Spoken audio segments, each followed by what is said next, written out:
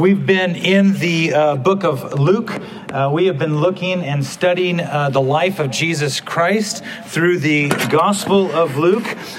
We have spent quite a number of weeks looking at what Jesus does, what he teaches, and we come to a passage today which they're all serious passages, but this is a really serious passage that I've been praying that the Holy Spirit would give you and I eyes to see. I've titled this message A Cosmic Battle, and the reason is that there's a cosmic, universal battle that is going on right now. Each and every one of you, including myself, has been born into the midst of this battle. We'll see as Jesus teaches today that there's two kings, there's two kingdoms with two armies, and they're fighting on multiple battlefields. We find ourselves born into one of these two kingdoms, serving one of these two kings, and it's the place that we do not want to remain in. And my prayer is that you have been reconciled and you've been redeemed and you've been saved and brought over to the other kingdom. Today we see another account where Jesus does a miraculous work as we've been following. And what we'll see here today is that there is a man who is a casualty of war. He is possessed by a demon. He cannot speak. He is mute. The demon has caused this. We don't know how long, how many days, how many years, but it's evident that a demon has been controlling this man. Jesus shows up and brings hope to a scene where there is no hope.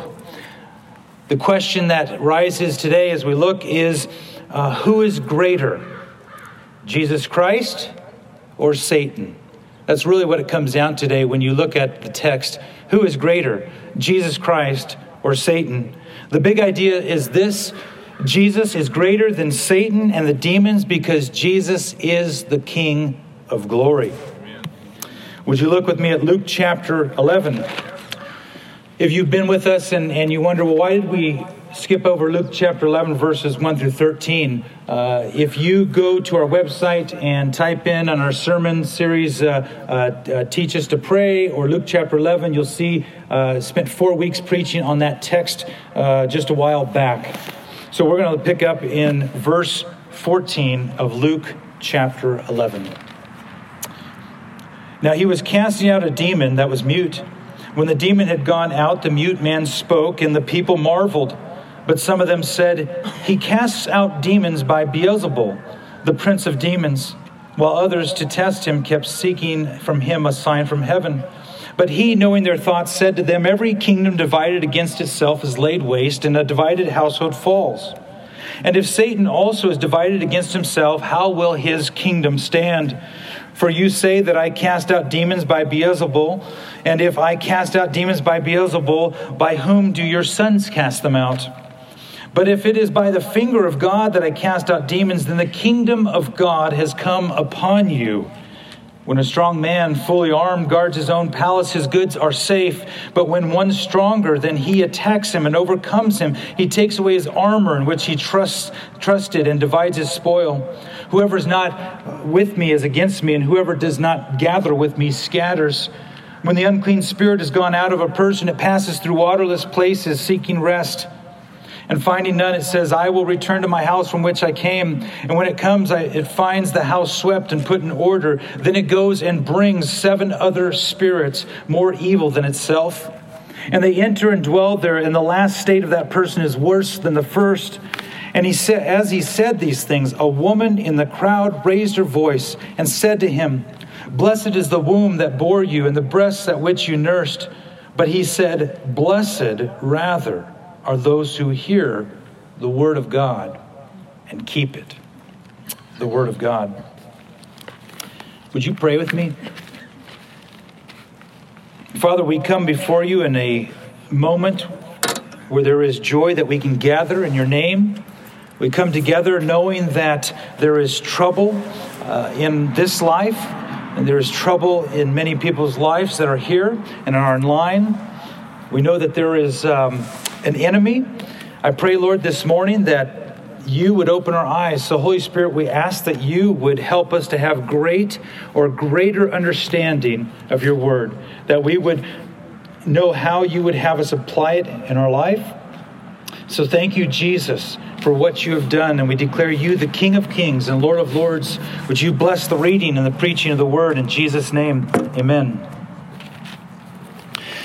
So again, this morning, as we look at the text, Jesus is going to talk about two kings. He's going to talk about two kingdoms that have two different armies, and that there is a battle that's going on in the midst of a number of battlegrounds or battle fronts. So let's look at verses 14 through 16 as we see a description of these two different kings. Again, you have a man who is demon-possessed. A demon has entered this man. It's like a parasite living in this man, living off of this man, and he has made this man mute. Jesus shows up on the scene. He sees this casualty of war, and not only is this man possessed by a demon, but when we read Scripture that demons possess people, there's a picture of constant, daily, day in, day out torment that happens to these people who are possessed by demons. This man could not speak. We don't know how long, but it's evident that when Jesus does cast out the demon and the man does speak, that people are amazed at what has taken place. I wonder if this man had a family. I wonder if this man had children. I wonder if he could not speak to his friends or his parents or whoever that he would come in contact with, that he has been around, the torment that he would have gone through, that he so wanted to say something out loud but could not speak, and a demon was responsible for the muteness that this man was experiencing. One of the things that has come up repeatedly over time in my life in the church are Christians and non-Christians who are skeptical when it comes to the supernatural. When we see things that are miraculous and we have no answer for, when we see things that are supernatural that maybe are dark that we don't have an answer for, and we want to try to explain it away. Well, this is what the people try to do. The Matthew chapter 12 is also the account of where we see this same event that Matthew describes it. And Matthew says it's the Pharisees that ask these two questions or make these statements. So if you look at verse 15 and 16, some of the people say, well, hey, Jesus just cast out that demon because he has the power of Beelzebul, the prince of the demons. And while the other people are testing Jesus, they're like, hey, give us a sign. So we're going to deal with one of the two questions, really, or the statements today. The second one's in verse 16. And in verse 16, Jesus answers the question about a sign in verses 29 through 32. At the beginning of this year, we went through the book of Jonah, and I addressed that at the time. You can go back in January and listen. But one of the things that we saw in January when we looked at Jonah and Jesus in this text in 29 through 32, the people always want to see more. They see Jesus do something, they still want another sign. He says, I'm not going to give you another sign other than the sign of Jonah, who was in the belly of the fish 3 days and 3 nights. So will the Son of Man be in the tomb 3 days and 3 nights, pointing to Jesus. He says, you don't need anything else. But people always want more proof. And it shows a lack of faith in Christ. But what I want to spend our time in is what Jesus gives as an answer to the statement in verse 15. Look at verse 15. He cast out demons by Beelzebul, the prince of demons. The Pharisees, who are the religious leaders of Israel, they don't deny that a demon was cast out. They don't deny that some powerful act just took place. But what they do is that they do not believe that Jesus has divine power from God to do that. Instead, they blaspheme God and they say, Jesus, you have the power because of Satan, or you are Satan. This word Beelzebul, the prince of demons, it literally means the master of the house, and is used in Scripture to refer to Satan. So ultimately, they're blaspheming God. They're saying, Jesus, you're Satan, or Jesus, you're empowered by Satan. They do not believe that Jesus is God, or the power that he has is divine power from God Almighty. If you're a follower of Christ, take note of this. Jesus is repeatedly attacked verbally. He's blasphemed. And one of the things that we know is that if you're a follower of Christ, you claim Jesus as Lord, you say, hey, I'm under the King of Kings and Lord of Lords. He is my Lord and Savior. Know that it's only a matter of time before you're slandered or you're falsely accused. If you go back when we studied the Sermon on the Mount in Matthew chapter 5 and verse 11, Jesus says, blessed are you when others revile you and persecute you and utter all kinds of evil against you falsely on my account, on the account of Jesus Christ. If you're a follower of Christ today, I would tell you this. You need to pay attention. You need to be ready for the return of Christ. But you need to pay attention and listen. And I think if you listen closely and watch, you'll see that Christians are slandered and Christians are persecuted and Christians are falsely accused all day, every day. Turn on the channel, talk to someone in town, look at the world, and if you haven't seen it, I'm sure you will see it before the return of Christ as it continues to grow. So Jesus, in answering them, they basically claim there's another king there. You got Beelzebul or Satan, and you've got Jesus. And Jesus is clear that there are two kings. There's a king with a capital K, and there's a king with a small k. Here's what Scripture tells us about Satan, who they're accusing Jesus of having the power. Some of the names or titles of Satan in Scripture are this: Beelzebul, Apollyon, Belial, Lucifer, the devil, the father of lies, the god of this world, the prince of this world, the prince of devils, the prince of the power of the air. Satan is the great red dragon, and he is the ruler of the darkness of this world. Wow, it's kind of dark, kind of heavy, isn't it? But Scripture is clear. There's a host of other names and titles for Satan of who he is. Now remember, the Pharisees, the religious leaders, are saying Jesus has power to do this because of the prince of the power of the air, the prince of the darkness of this world. But Scripture is clear on who Jesus is. Here's just some of the titles and names of Jesus. Jesus is the sunrise from on high. Jesus is the light of the world. He is the Lion of Judah. Jesus is our hope. Jesus is our Redeemer. He says that He is the resurrection and the what? The life.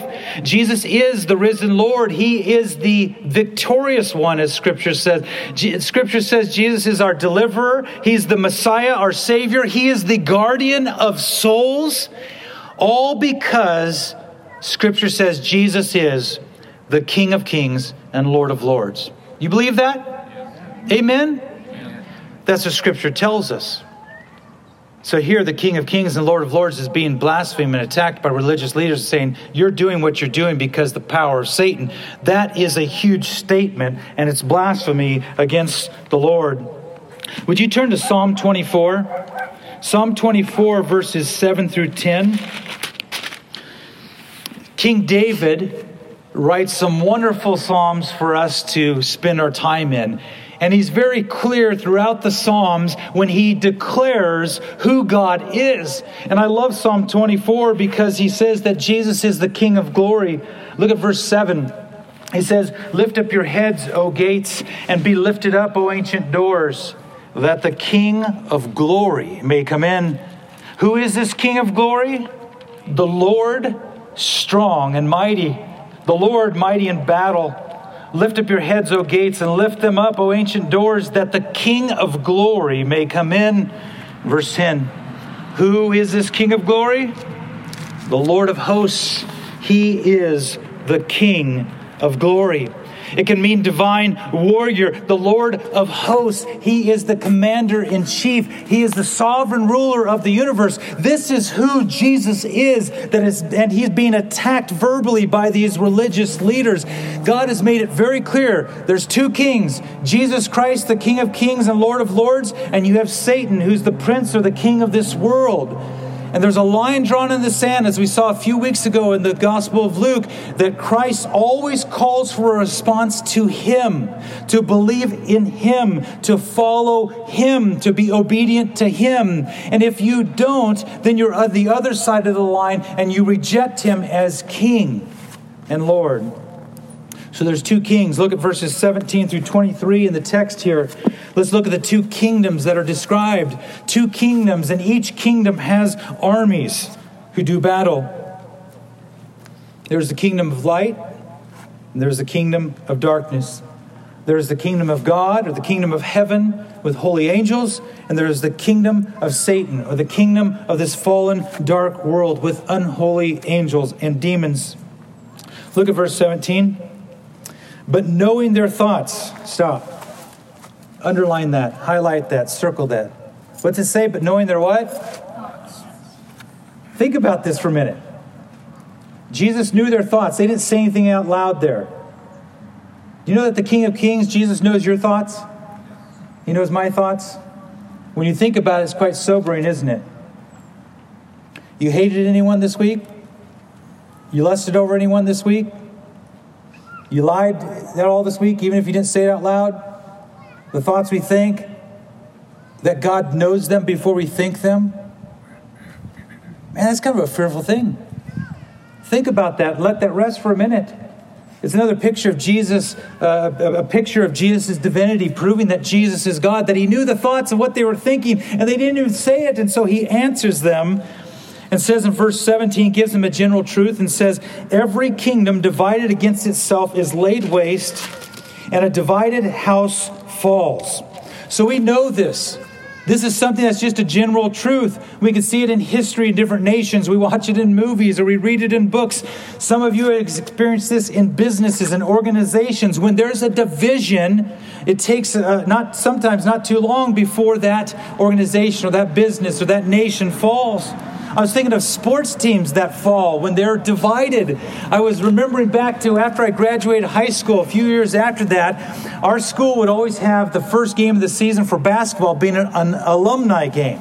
And if you've ever been to an alumni basketball game, they can be quite comical because sometimes the alumni come back and they're not in the shape that they were when they played in high school. And maybe some of them have gone on and done better. But we came back, and most of the alumni games that I watched when I was in high school, the alumni would run over the varsity team because they were bigger. Even though they were slower out of shape, they would just run over the team. Well, my team comes back. And we didn't run over the varsity team. Yeah, some of us were not in shape. Some of us were doing okay, and we were bigger than some of them. But the problem was this: we were divided on how to play the game. We had an argument the whole time over we're going to play zone defense or man defense because guys out of shape and guys not in shape.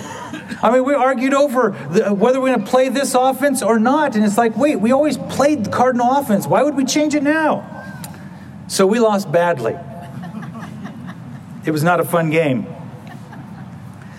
Jesus says kingdoms that are divided will fall. Therefore, he's pointing to their statement about him being empowered by Satan or being Satan himself and saying, hey, look at verse 18 and 19. If Satan also is divided against himself, how will his kingdom stand?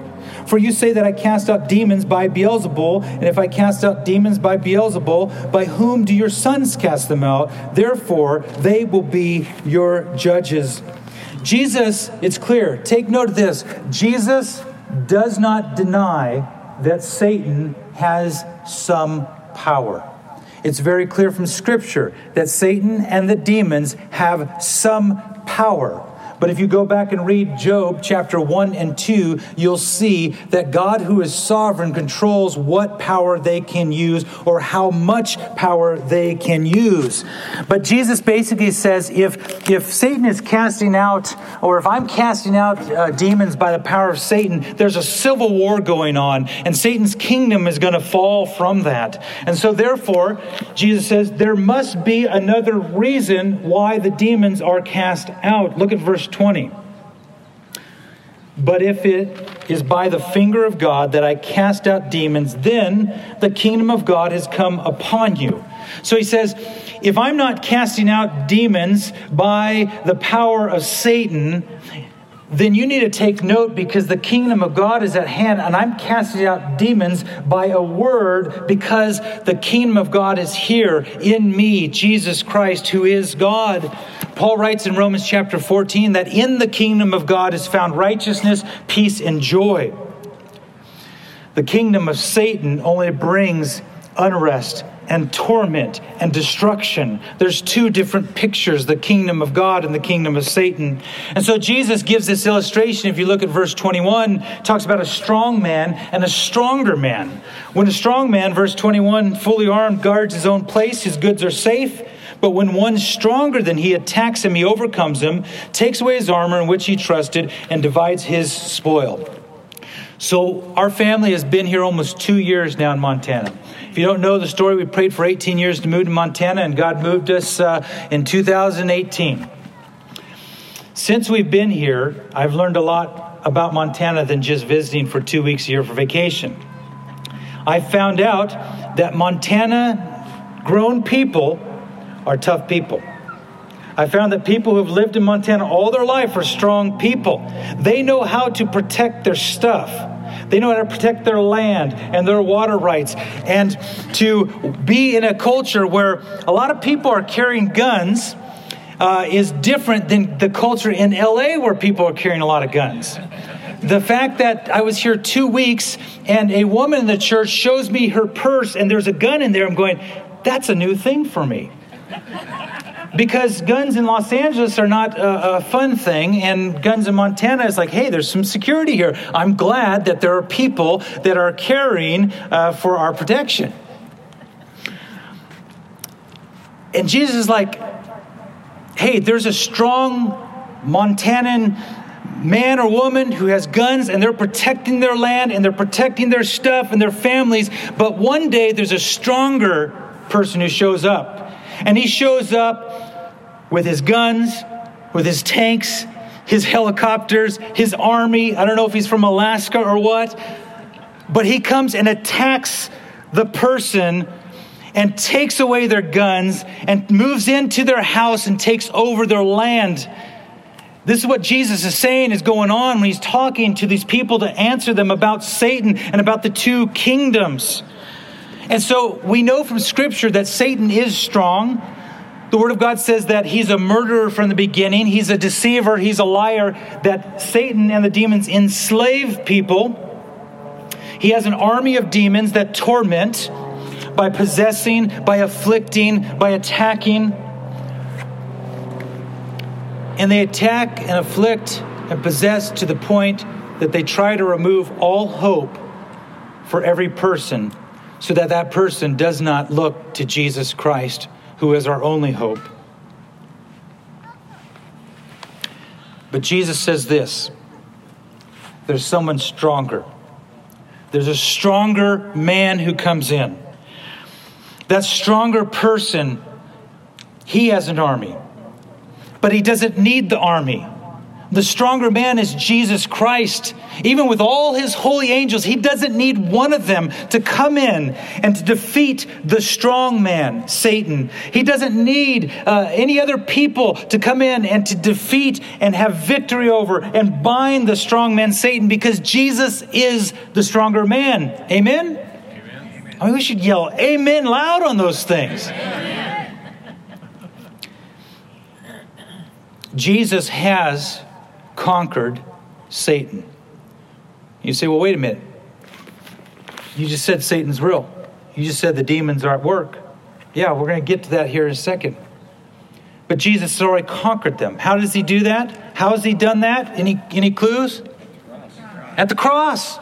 Jesus Christ died on the cross in our place for our sins. There he shed his blood that removes the sin, not just covers over the sin.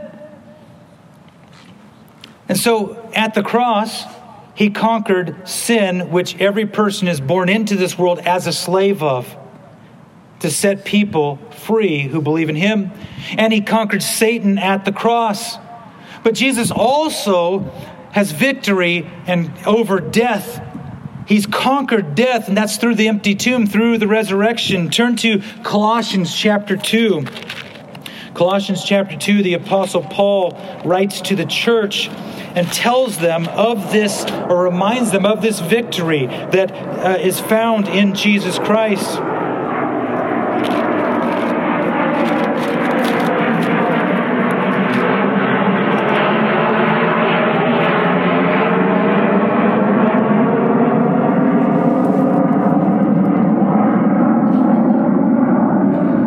loud one. Here it is, Colossians 2, 13 through 15. And you, he's speaking to Christians, who were dead in your trespasses and the uncircumcision of your flesh, God made alive together with him, having forgiven us all our trespasses by canceling the record of debt that stood against us with its legal demands. This he set aside, nailing it to the cross. But do we stop there? No. Look at verse 15. He disarmed the rulers and the authorities. Who are the rulers and the authorities of this world? Satan, the demons. And he put them to open shame by triumphing over them in him. It would be like Jesus, the great war general, has won the battle, and he has paraded Satan and the demons before all of his people, sending them off to their prison in hell. That's a picture of the triumph. It's a picture of the victory. It's the picture of Jesus, who is the stronger man, who has conquered Satan, sin, and death, and has bound Satan and given those who believe in Jesus Christ eternal life. So Paul says Jesus came to liberate us from sin, from slavery to sin, and the torment of Satan. Through faith in Jesus Christ, we have the same victory that Jesus has because he lives in us and we live in him. Once you can become a follower of Christ, do not believe the lies of Satan.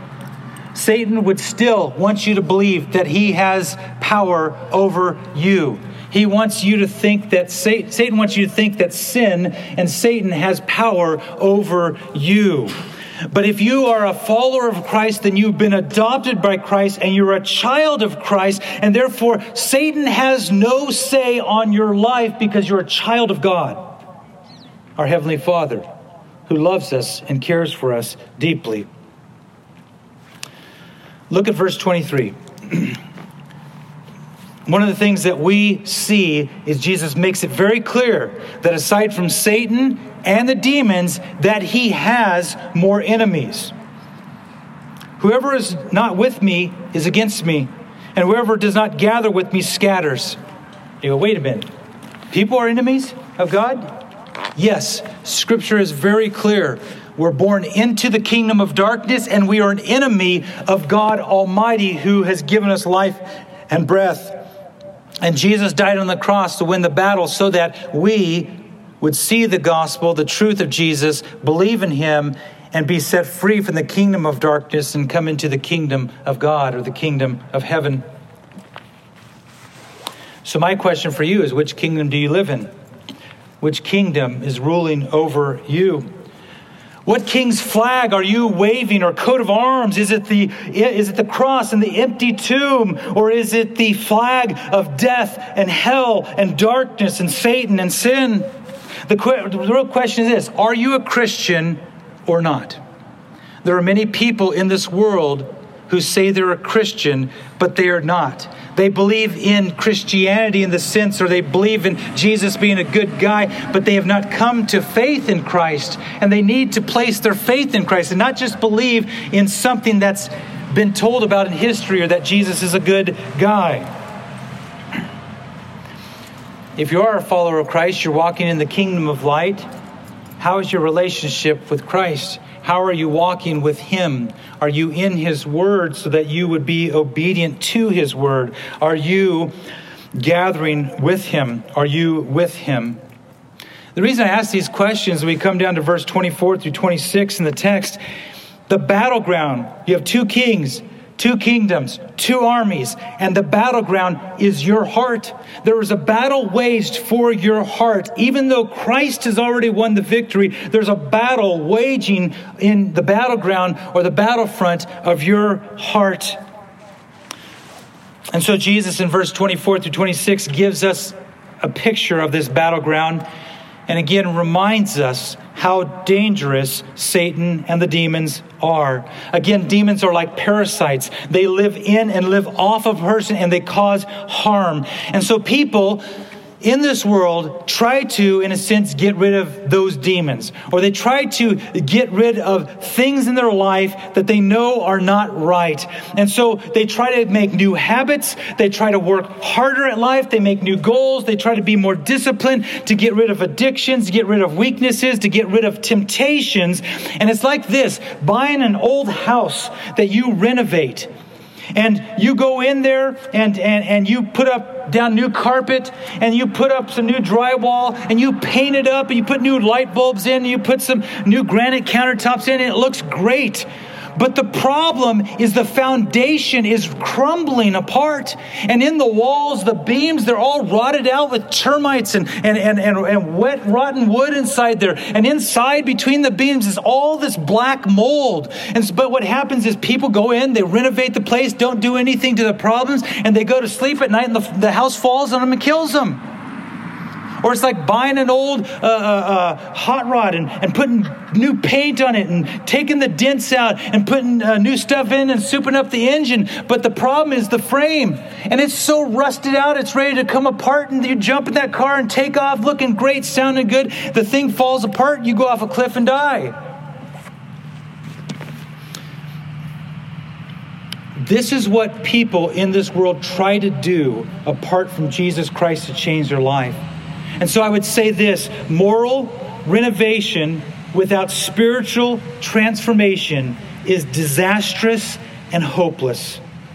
Moral renovation without spiritual transformation is disastrous and hopeless. And some of you know exactly what I'm talking about because you've tried to make yourself more morally right in this life and you've continually failed. You've constantly had the problems. You go back to them years later after you solved a problem.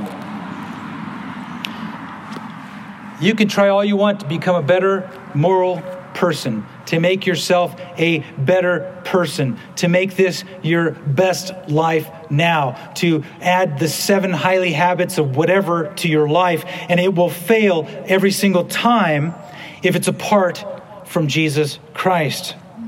And so Jesus says, it's like this. There's a demon living in a house. The demon gets cast out or by whatever terms, or the person is so disciplined, the demon finally leaves and he goes off to these waterless places. Our family on our vacation, we were down in a place called Lake Powell, which is part of Utah and Arizona. And being on the water, it's hot, but you're in the water. But when we left our house, we're driving through desert. And I'm like, I do not want to live in the desert. Even as cold as it would get here, I do not want to go to the desert. There's no water there. And it says the demon leaves and goes to these waterless places. And it's like he comes back to the house where he was at and he goes, hey, they got things put in order. They got those new habits, those new goals. They tried to fix all these things. Man, I'm going back. And not only does he go back to the house, but he brings 7 other demons, which are more evil, more powerful, and they cause more torment and more wreck to the person than ever was before. Again, with the goal of rendering them hopeless in life so that all they wait for is death. Torment with no hope. Read John chapter 3 this week. Read John chapter 3. Jesus is very clear that without a spiritual transformation of the heart, a new birth, a new life, that all you have to look forward to in this life is death and eternity in hell, separated from God Almighty.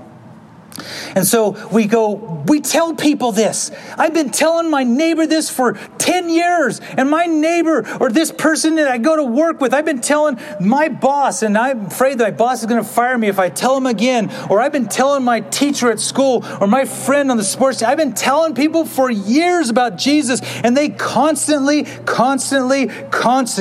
reject Jesus Christ. And all they do is go after the things of the world and try to make themselves a right moral person. Do you know the Bible tells us why? Isn't that a wonderful thing? You got questions? It's in the Bible. We need to read it, right? So turn to 2 Corinthians chapter 4. 2 Corinthians chapter 4. You want to know why people reject Christ time in and time out? Because the Word of God is clear that people have no excuse. That the Word of God, the glory of God is revealed, and so people have no excuse in rejecting Him. But this helps us a little bit of insight. 2 Corinthians chapter 4, verses 3 and 4. It says, "And even if our gospel is veiled, it is veiled only to those who are perishing. In their case, the God of this world," who's the God of the world? Satan, the God of this world, "has blinded the minds of unbelievers to keep them from seeing the light of the gospel of the glory of Christ, who is the image of God." Do you get it? Do you see it? Satan and the demons are doing everything they can to make the gospel veiled, a curtain in front of it. People are so distracted trying to be moral. They're so distracted by the torment of this world. They're so distracted by the sin and the problems they face and the sickness and all the problems in this world that when they hear about Jesus Christ, they're like, I don't want anything to do with Jesus Christ. They see the cross, and to them it means nothing to them. Satan and the demons work overtime because they know that their time is limited. Satan and the demons know that God is real. They know that there's an end. They know that their place is a lake of fire for eternity. And so they're going to do everything that they can to distract any of you from giving glory to God with your life or believing in Jesus as Lord and Savior. Therefore, our prayer should be this: Holy Spirit, would you please open the eyes of so-and-so? Holy Spirit, would you help them to see the truth of the gospel of Jesus Christ? Holy Spirit, would you bring them to the point that the gospel that's revealed to them, that they would see the cross, that they would see the empty tomb, and that through faith that they would believe in Jesus Christ. Because the Word of God is clear that salvation belongs to the Lord, not to us. Therefore, we must pray and ask that the Holy Spirit would open eyes and God would save His people from death and destruction. So let's go to the last two verses, verses 27 through 28. Which kingdom do you do battle for? Look at verse 27. In the midst of this crowd, there's a lady who yells out and she says, "Blessed is the womb that bore you and the breasts at which you nursed." But Jesus said, "Blessed rather are those who hear the word of God and keep it."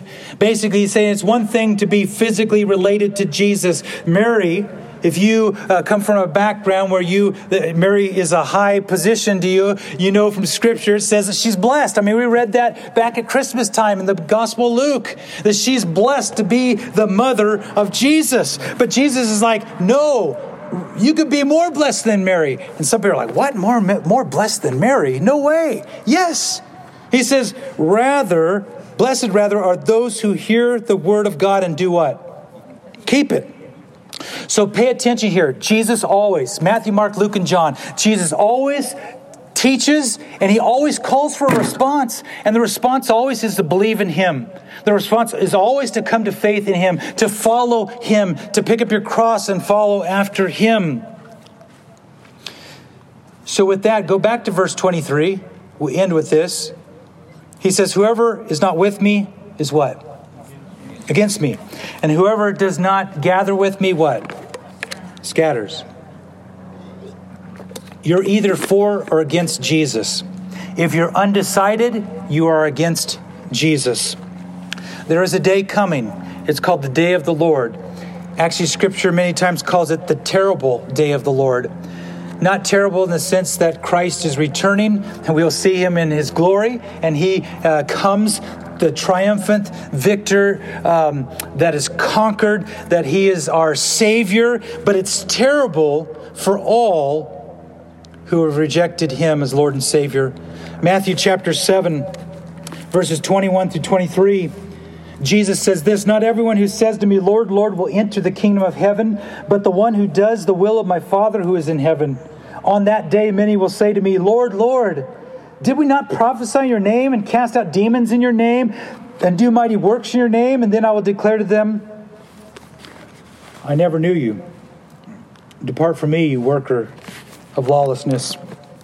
And people will plead with Jesus, "Jesus, I was a real moral person. I cleaned up my life. Remember back in 89?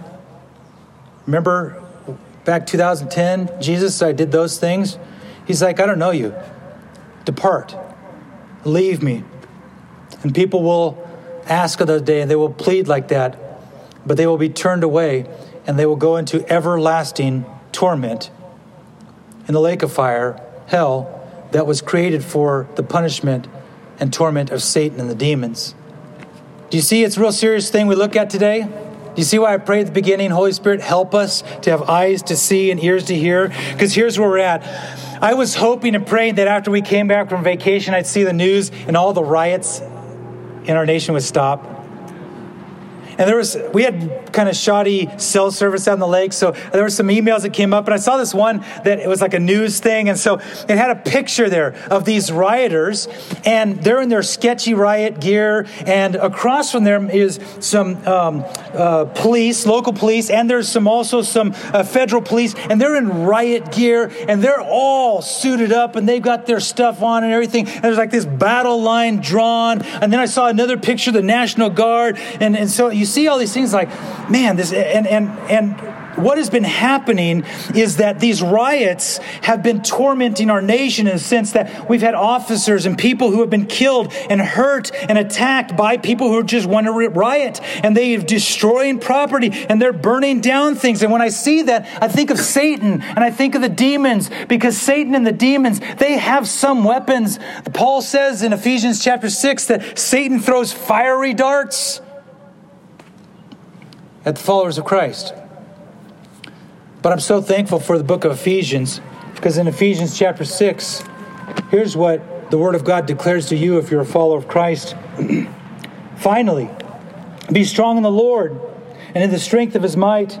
Put on the whole armor of God, that you may be able to stand against the schemes of the devil. For we do not wrestle against flesh and blood, but against the rulers, against the authorities, against the cosmic powers over this present darkness, against the spiritual forces of evil in the heavenly places. Therefore,